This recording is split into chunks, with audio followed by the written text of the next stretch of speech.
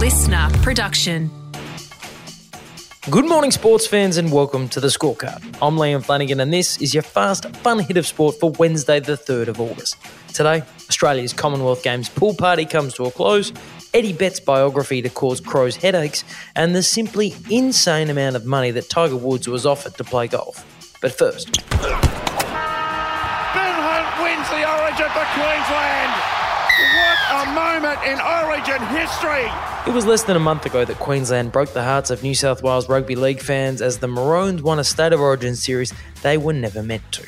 And now, Queensland looks set to kick New South Wales in the Steedens once again. Peter V'landys is threatening to move this year's grand final interstate after a broken promise from the New South Wales Premier on the upgrade of suburban grounds. Last year's NRL Grand Final was played at Suncorp Stadium in Brisbane after COVID forced the competition to relocate from New South Wales to the Sunshine State.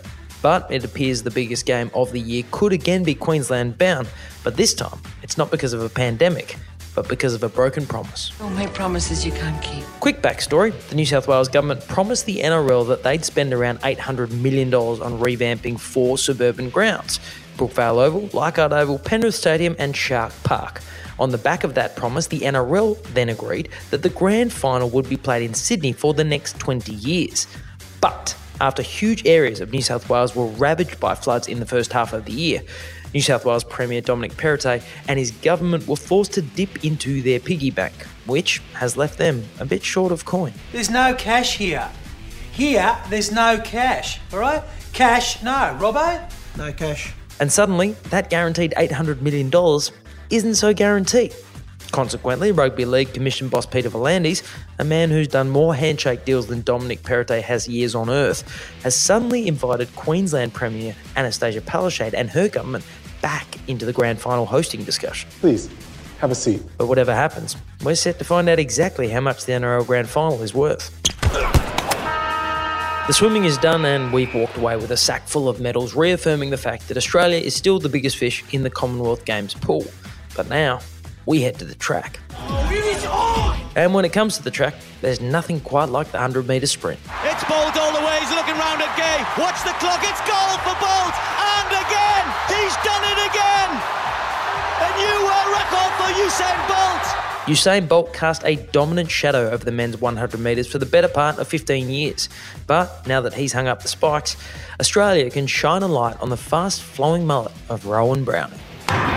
Pretty good, Rowan. He's right up with Green early. Let's see what the phase is like. Amita and Stewart out wide. Browning and Green together. He's going okay, Rowan. He's going to be the first man home. Yes, he is. And he's run really well. Oh, boy. Browning, who shocked the sprinting world when he defeated Jamaica's Johan Blake in his heat at the Tokyo Olympics last year, produced his best run of 2022 to win his heat and qualify for the semi-finals of the Commonwealth Games, as called on Channel 7.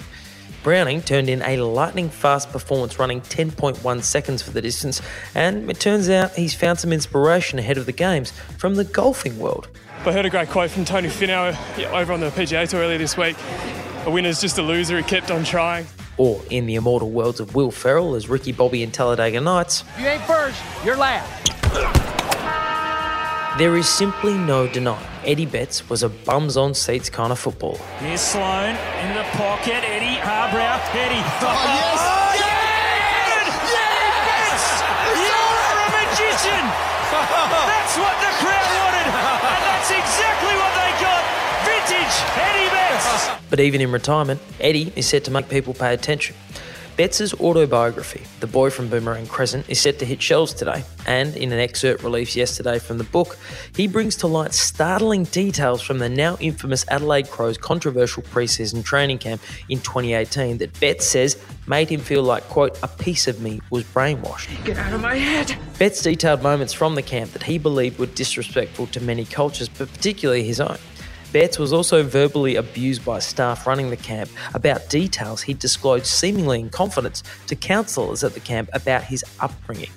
And apparently, this was all meant to make Eddie a better football player. Are you out of your goddamn mind? Post-camp, Betts' form suffered. He was dropped from the leadership group before he eventually made the decision to return to Carlton at the end of the season.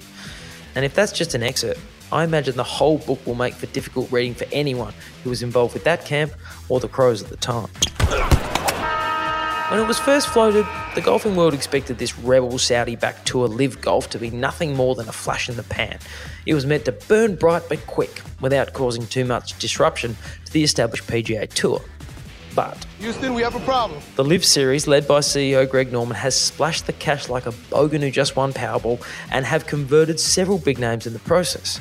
Dustin Johnson, Sergio Garcia, Ian Poulter, and of course Phil the Thrill Mickelson, who's being paid a reported $200 million over the next 3 years just to play on the Rebel Tour. He's just getting paid to lounge around. But Phil's payday is pocket change compared to the offer that was apparently put in front of Mr. Tiger Woods.